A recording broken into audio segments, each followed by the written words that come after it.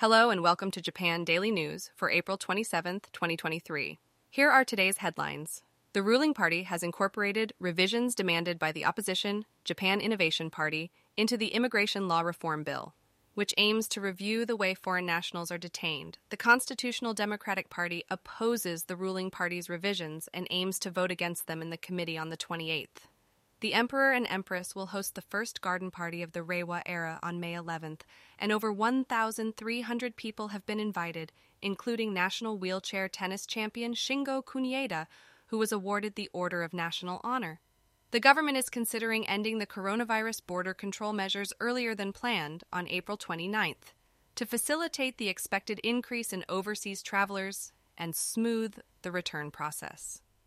The Keio University American football team has announced that 24 members, including 5 under the age of 20, have been expelled from the team for drinking on their return from a Kansai trip.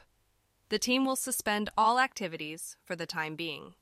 The government has held its second meeting to review the expected damage from a massive earthquake on the Nankai Trough, and will further consider specific evacuation methods, taking into account the effectiveness of hard measures such as seawalls and the characteristics of the region.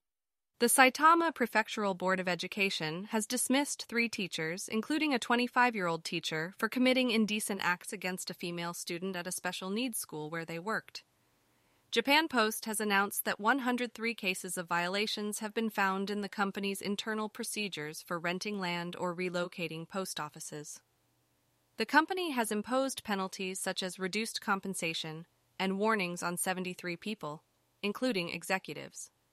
Due to the risk of landslides, the city of Kure in Hiroshima has issued evacuation orders to 27 households in the Hiroshioyaki district, and there is no prospect of lifting the orders as of yet.